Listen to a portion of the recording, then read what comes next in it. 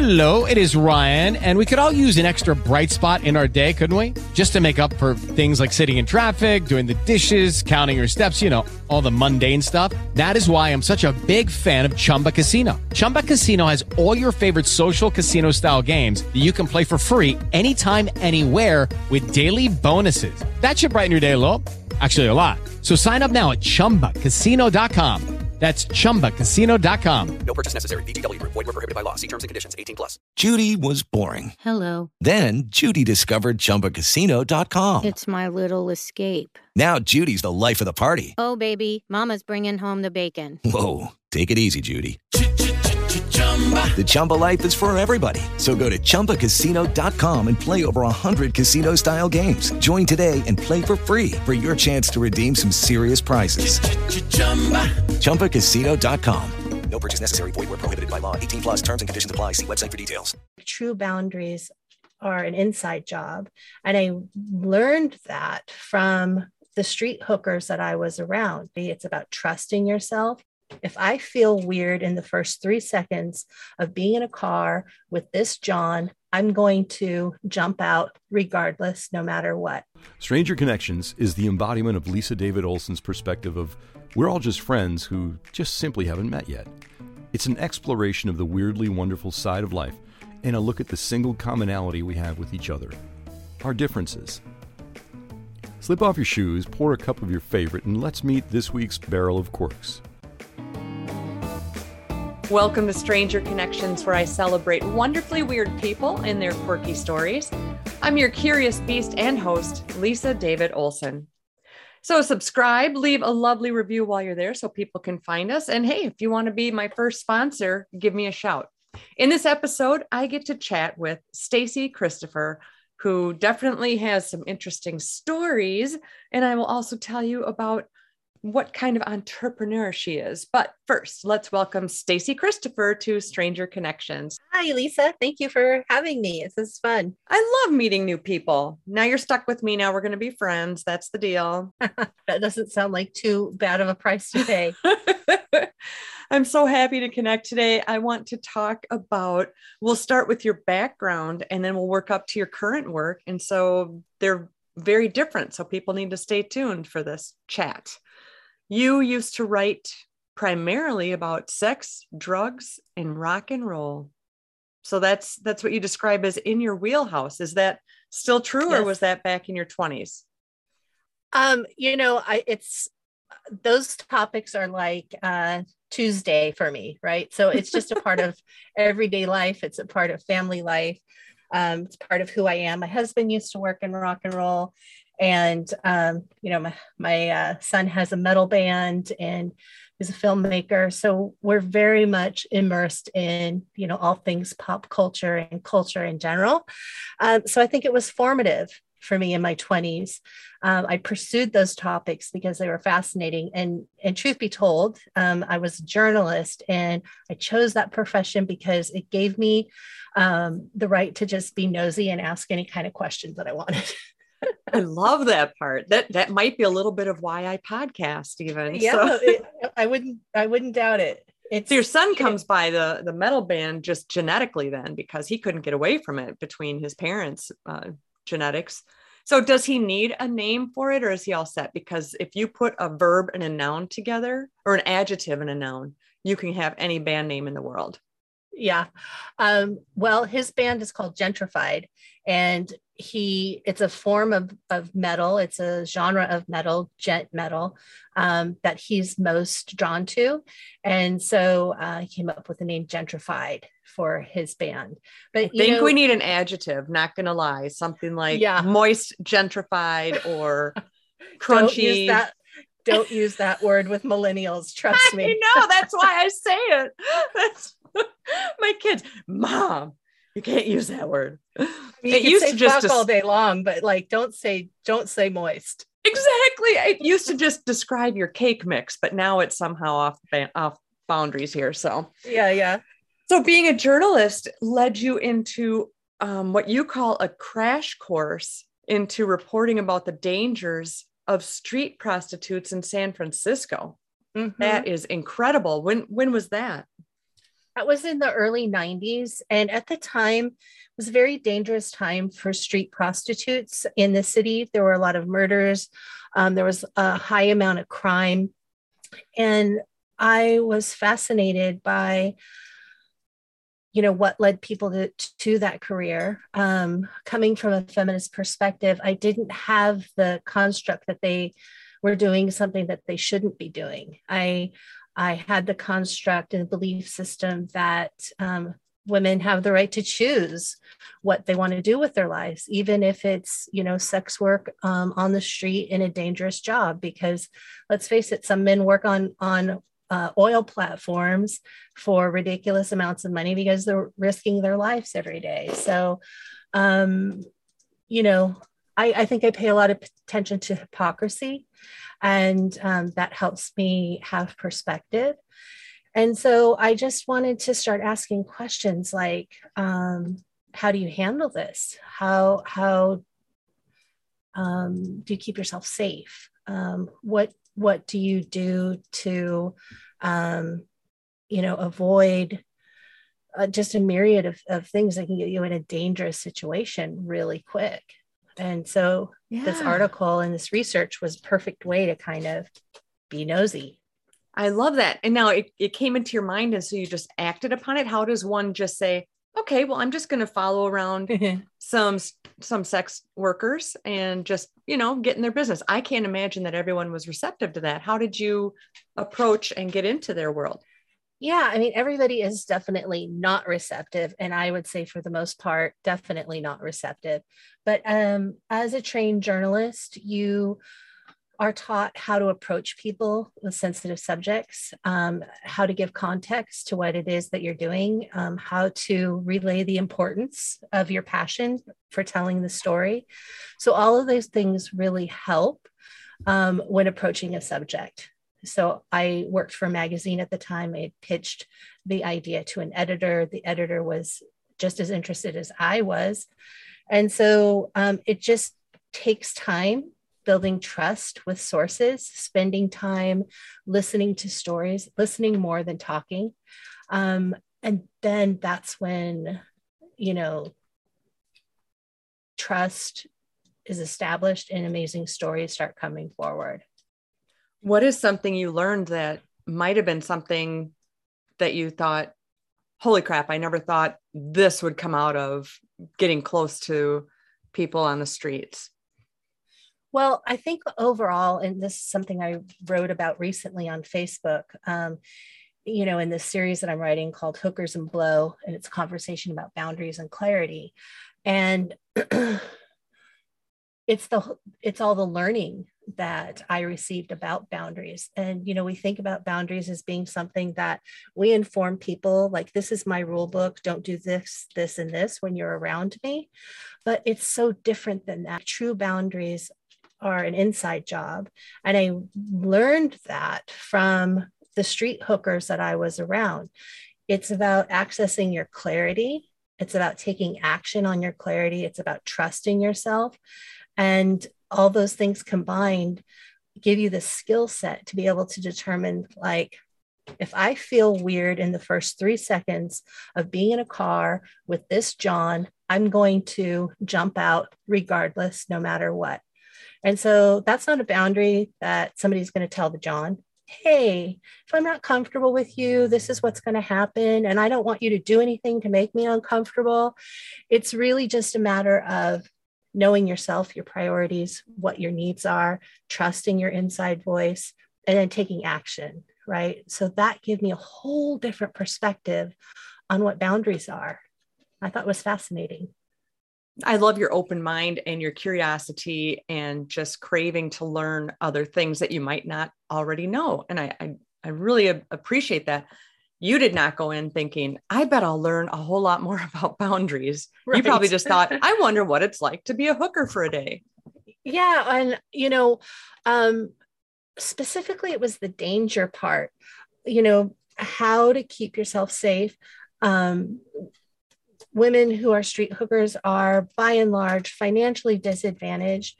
It's real different than women who are call girls or do other type of sex work, where there's a lot more opportunity in life in general and choice. People are making a decision to be a street hooker have, are run out of a lot of options. And so that piece, being between a rock and a hard place, is like what I found really fascinating. That is, and you shared a story, I think it was your first section of your articles, Hookers and Blow, about yourself learning a boundary with somebody named Dougie. Yes. So one night in my early 20s, I started hanging out with this guy who I just really wanted him to like me. There was something, I think it was the quintessential kind of bad boy type of thing, maybe this feeling like, I think I can help him. I think I can save him. Ooh, that's every Lifetime movie. Right? I mean, I was living out the script of a bad Lifetime film in my early 20s. And, thank God that I didn't have to learn that for too long before I got the lesson. But I did find myself one night in this dingy studio apartment. And, there were a lot of drugs involved.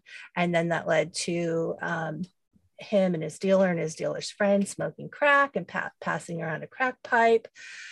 And then at one point offering that to me. And I still, when I look back on it, I didn't know then, but my motivation was love and acceptance, right? I think that's at the core for all of us. Mm-hmm. And that need for love and acceptance should never be underestimated, right? So that need for love and acceptance could very well have had me taking a crack pipe and taking a hit off of a crack pipe, not because I wanted to do drugs or wanted to do crack, but I wanted to fit in. But something, thank God, bubbled up within me. And I just kind of waved it off with my hand. And then that was that. But I realized I found a boundary inside, and it was based on my own care for myself and not whether this person cared or didn't care about me. So, yeah.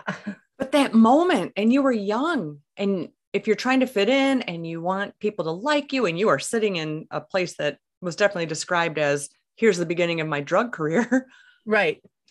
How in the hell do you think you got that clarity in that moment to not just grab that pipe? That is amazing. It's a really interesting question. And in the work that I've done with people, I find by and large, what's the difference between people that make it and don't make it, right? What's the difference between people that spiral down a path that they have a very difficult time ever crawling out of, and the people that don't? And what I have found is that there's usually one sometimes it gets down to one conversation or one person in that person's life that believes in them, right? There's always that one conversation. Maybe it's a conversation with a pastor or a counselor or a best friend, or maybe it's a strong teacher figure. And I think that those people and those conversations and that impact have a way unconsciously of stepping forward in our moments of greatest need. And I think, I've had those people in my life for sure. And I think it was them stepping forward. So you kind of heard that voice on your shoulder saying, let's not do that just yet. Yeah, exactly. And not even being conscious of why or what, or even having the time to process all that. It was just decision done, action taken. Mm-hmm. That's incredible. It could have just flipped right over. I'm so excited for that. What are your plans with your Hookers and Blow series? So I'm leading up to teaching a class in the end of May, the beginning of June, about clarity and boundaries, and bringing to the conversation a lot of elements that I think need to be there in current sort of discussion than it's not. So boundaries are a skill set, and we may be fucked up for the rest of our life in all the various ways. I don't think that we really heal. I don't even think that we should aspire to heal. I think that the most that we can aspire to is developing skill sets to deal with who we really are and accepting our true nature, right? So approaching boundaries from this perspective, and there's several different models that we look at, like what I call care, Grief. There's a lot of work about grief. If we can't accept grief, we can't accept setting a boundary, because with every new boundary, there's inevitably some grief that comes with it, and letting go of something that we had held on to. So there's a lot of modules that we work through that's all about building skills to understand how boundaries are an inside job. And, really, it's just leading ourselves home so we can have a better sense of peace of mind and overall happiness, really. You said some beautiful things that are just actual comforting. I've had to do boundaries in my own family. You hear people say, well, it's Uncle Philip and he has to come to the Easter dinner because it's Uncle Philip. And I'm not that way. No, if Uncle Philip has his grabby hands and makes everybody uncomfortable, no, you don't get to walk into my house. Exactly. That's an example. It's a made up character, but no, because he's family. That's the same as saying, oh, honey, go sit on Santa's lap. No, I don't want to. No, you go do that. It's like, it's a beautiful example, because there's ways that we, especially as women, we abdicate our well-being to the outside world, right? Because we want that love and acceptance. Like I said, it often comes back to that, and that will get us to betray ourselves, right?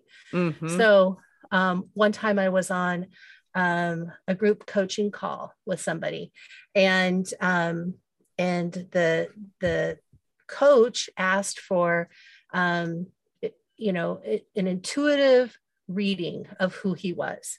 And so I just raised my hand and I just went for it, but it pissed him off and he didn't want to hear it. And so I didn't mean intuitive. I meant tell me things I want to hear. I'm like, why can't you just be clear from the start? And then I know what the rules are, right? And so, he got kind of chumpy about the whole thing. He got a little bit butthurt. And then so what he started to do was kind of attack my character. And instead of saying, like, look, asshole, you asked for something, I gave it to you. You didn't like the way it sounds. Let's just leave it at that, right? Yeah. I became like a 12-year-old. Oh. And I betrayed myself. Right. And I let him treat me that way in a room full of, a Zoom room full of people. And this is me as a girl. This is only a few years ago. And so, like, what I'm saying is, like, we don't heal, and that's okay. We just are who we are, and we need skill sets. It's like, I forgot my skills in that moment. I forgot to know that it's okay to say, yeah, that's not my truth. It might be yours, but it's not mine. Right. And stand up for myself. Right. So, yeah, I think there's a lot of ways that we can abdicate, for the greater good, or for people feeling comfortable, or not, causing an uncomfortable moment at a family Thanksgiving dinner. Well, fuck that. Exactly. Really. Exactly. I'm not the one that created the discomfort. Excellent. And you're also the one that gets to, yes. And you're also the one that gets to choose the circle that you do invite over. It doesn't even have to be blood relative. If your neighbor down the street means a lot to you, why not? So yeah, I hope that anybody listening knows of that. I assume younger person that has boundary issues, but sometimes setting the boundary doesn't always make it like you can't come over, but it might open the conversation to the why. Yeah. And I say we have a choice whether or not to remove our presence, right? So if there's a relationship investment, if there's an exchange of love and care between people, yeah, you're going to hang in there and kind of work it out and say, this is how I feel. Can you work with that? Can we find a compromise? But when there's an absence of relationship or an acquaintance or a lack of true care, then our choice is, do I want to choose to stay here and take full responsibility that that's my choice and I'm not going to feel victimized in the situation because I know I'm choosing it with all information and eyes open? Or do I need to remove my presence? Right. And that's always my choice. Choice is a huge word. And so when you are feeling the victim, it's your choice to walk away from that moment, collect your thoughts, find a sunbeam somewhere and revisit it or never go back. But you've got to make that choice. You don't have another moment to relive the situation. Yeah. It's And never like, going I to be don't that have way. anything to prove either. And so going back to the hookers in San Francisco, their objective is to stay safe, make money, take care of their families, right? Yeah. Their objective isn't to like be the smartest person in the room or to be right. And when we let those things go, we really focus on what's my need here, then we can make a decision from a much clearer place. I love that. Thank you so much for all the boundary clarity, and people can connect with you, especially on Facebook, right? To catch more of these stories, because it is wonderfully written. Of course, you're an eloquent writer, and I love the lesson within, and it's just so engaging. So I want to lead people to your Facebook page for Stacey Louise Christopher, is the way you are on Facebook.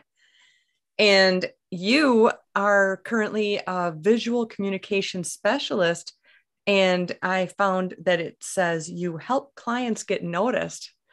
So if people are out there in this noisy, chattery social media world, look at me, look what I had for lunch. Yeah. How can I get noticed as a business? Yeah, this whole boundaries and clarity thing is a little bit of a pivot for me, but it's so near and dear to my heart that I've been studying it for 6 years and studying how to teach it for the last 2 years. So it's a little bit of a pivot from what I normally do as a visual communication expert. But what I do in visual communication, I've studied all the neuroscience, and it's fascinating, really, when you get into it, how you can stop the scroll with a simple hand-drawn image and why that works.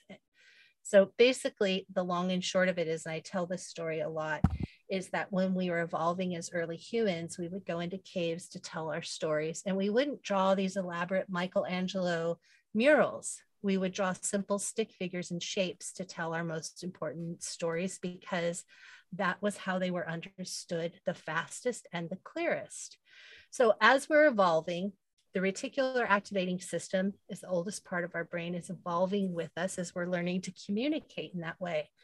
And with social media and information overload, we started to lose contact with that part of our communication system. So when people see that online and see that in their news feed, it wakes up the RAS. It gets them to like lock on with attention. And I call it prairie dogging. Like somebody pops their head out of their hole and like, what's going on here?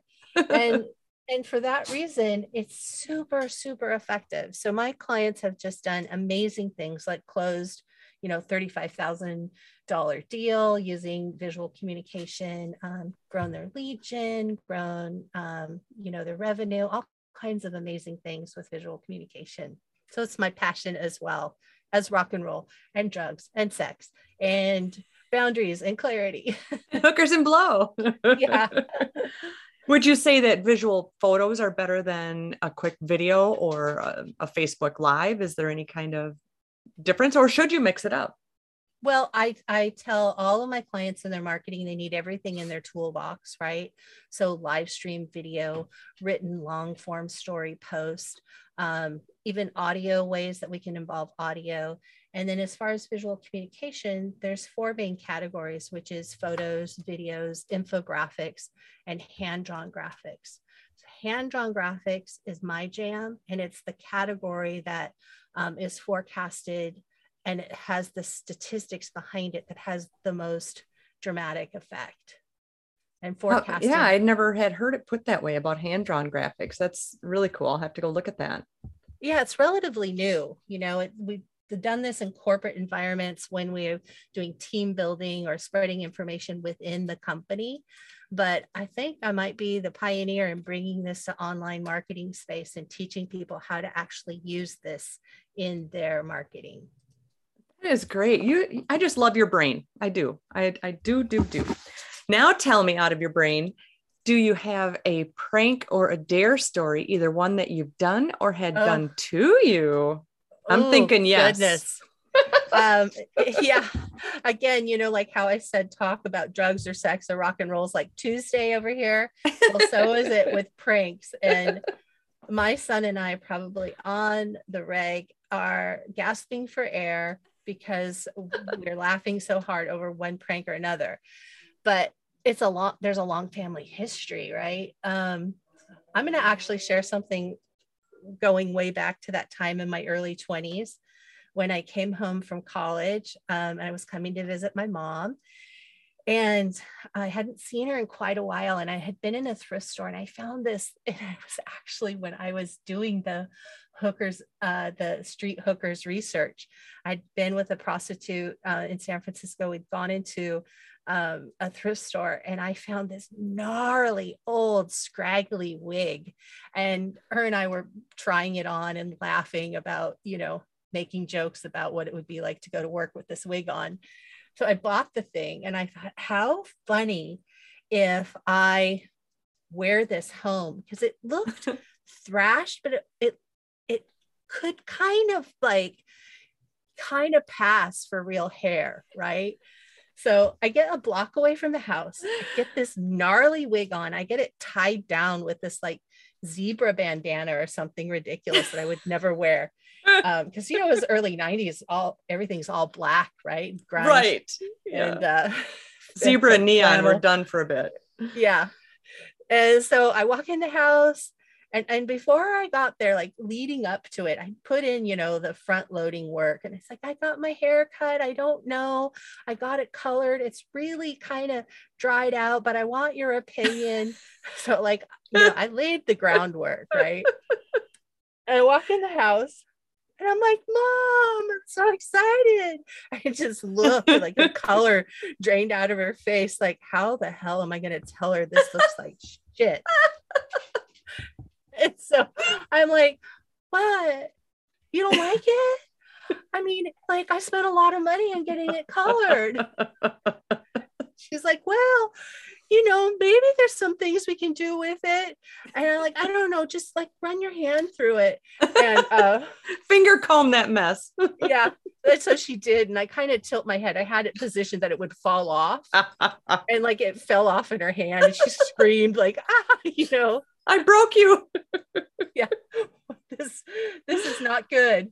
Oh my gosh, we laughed hard about that. She was so relieved. Yes, she was. It's such a great story, because you wanted to see if she would be kind, like, well, we can probably condition it. Right. Yeah, I was totally playing on her like finer nature, really putting it to the test. When one of my sons was around 14, he just kept gluing on a tiny little rhinestone on his nostril, and I kept saying, knock it off. He's like, but Mama, I want that, and I finally thought, it's not hurting anything. Uh-huh. And so every day he'd glue this thing on.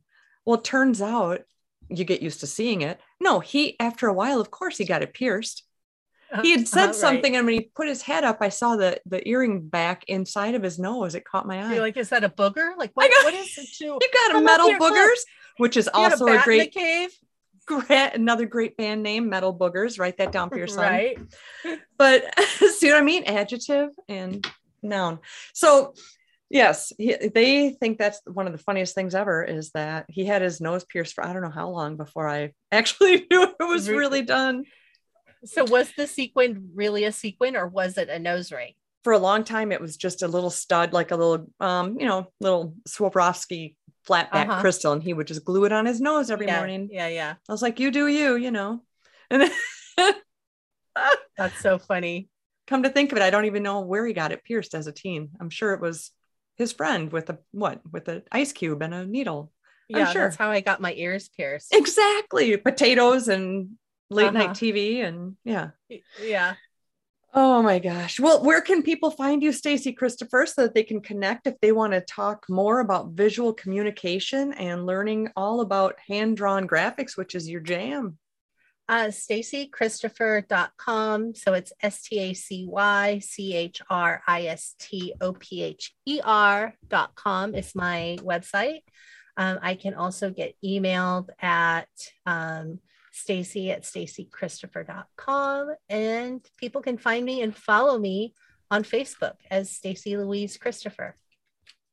Fabulous. I am honored to have chatted with you, Stacey Christopher, and remember that we can only be strangers once, and I invite you to stay weird. Aw, lovely chat. Thank you so much for having me, Lisa. Thank you. This has been Stranger Connections. with Lisa David Olson.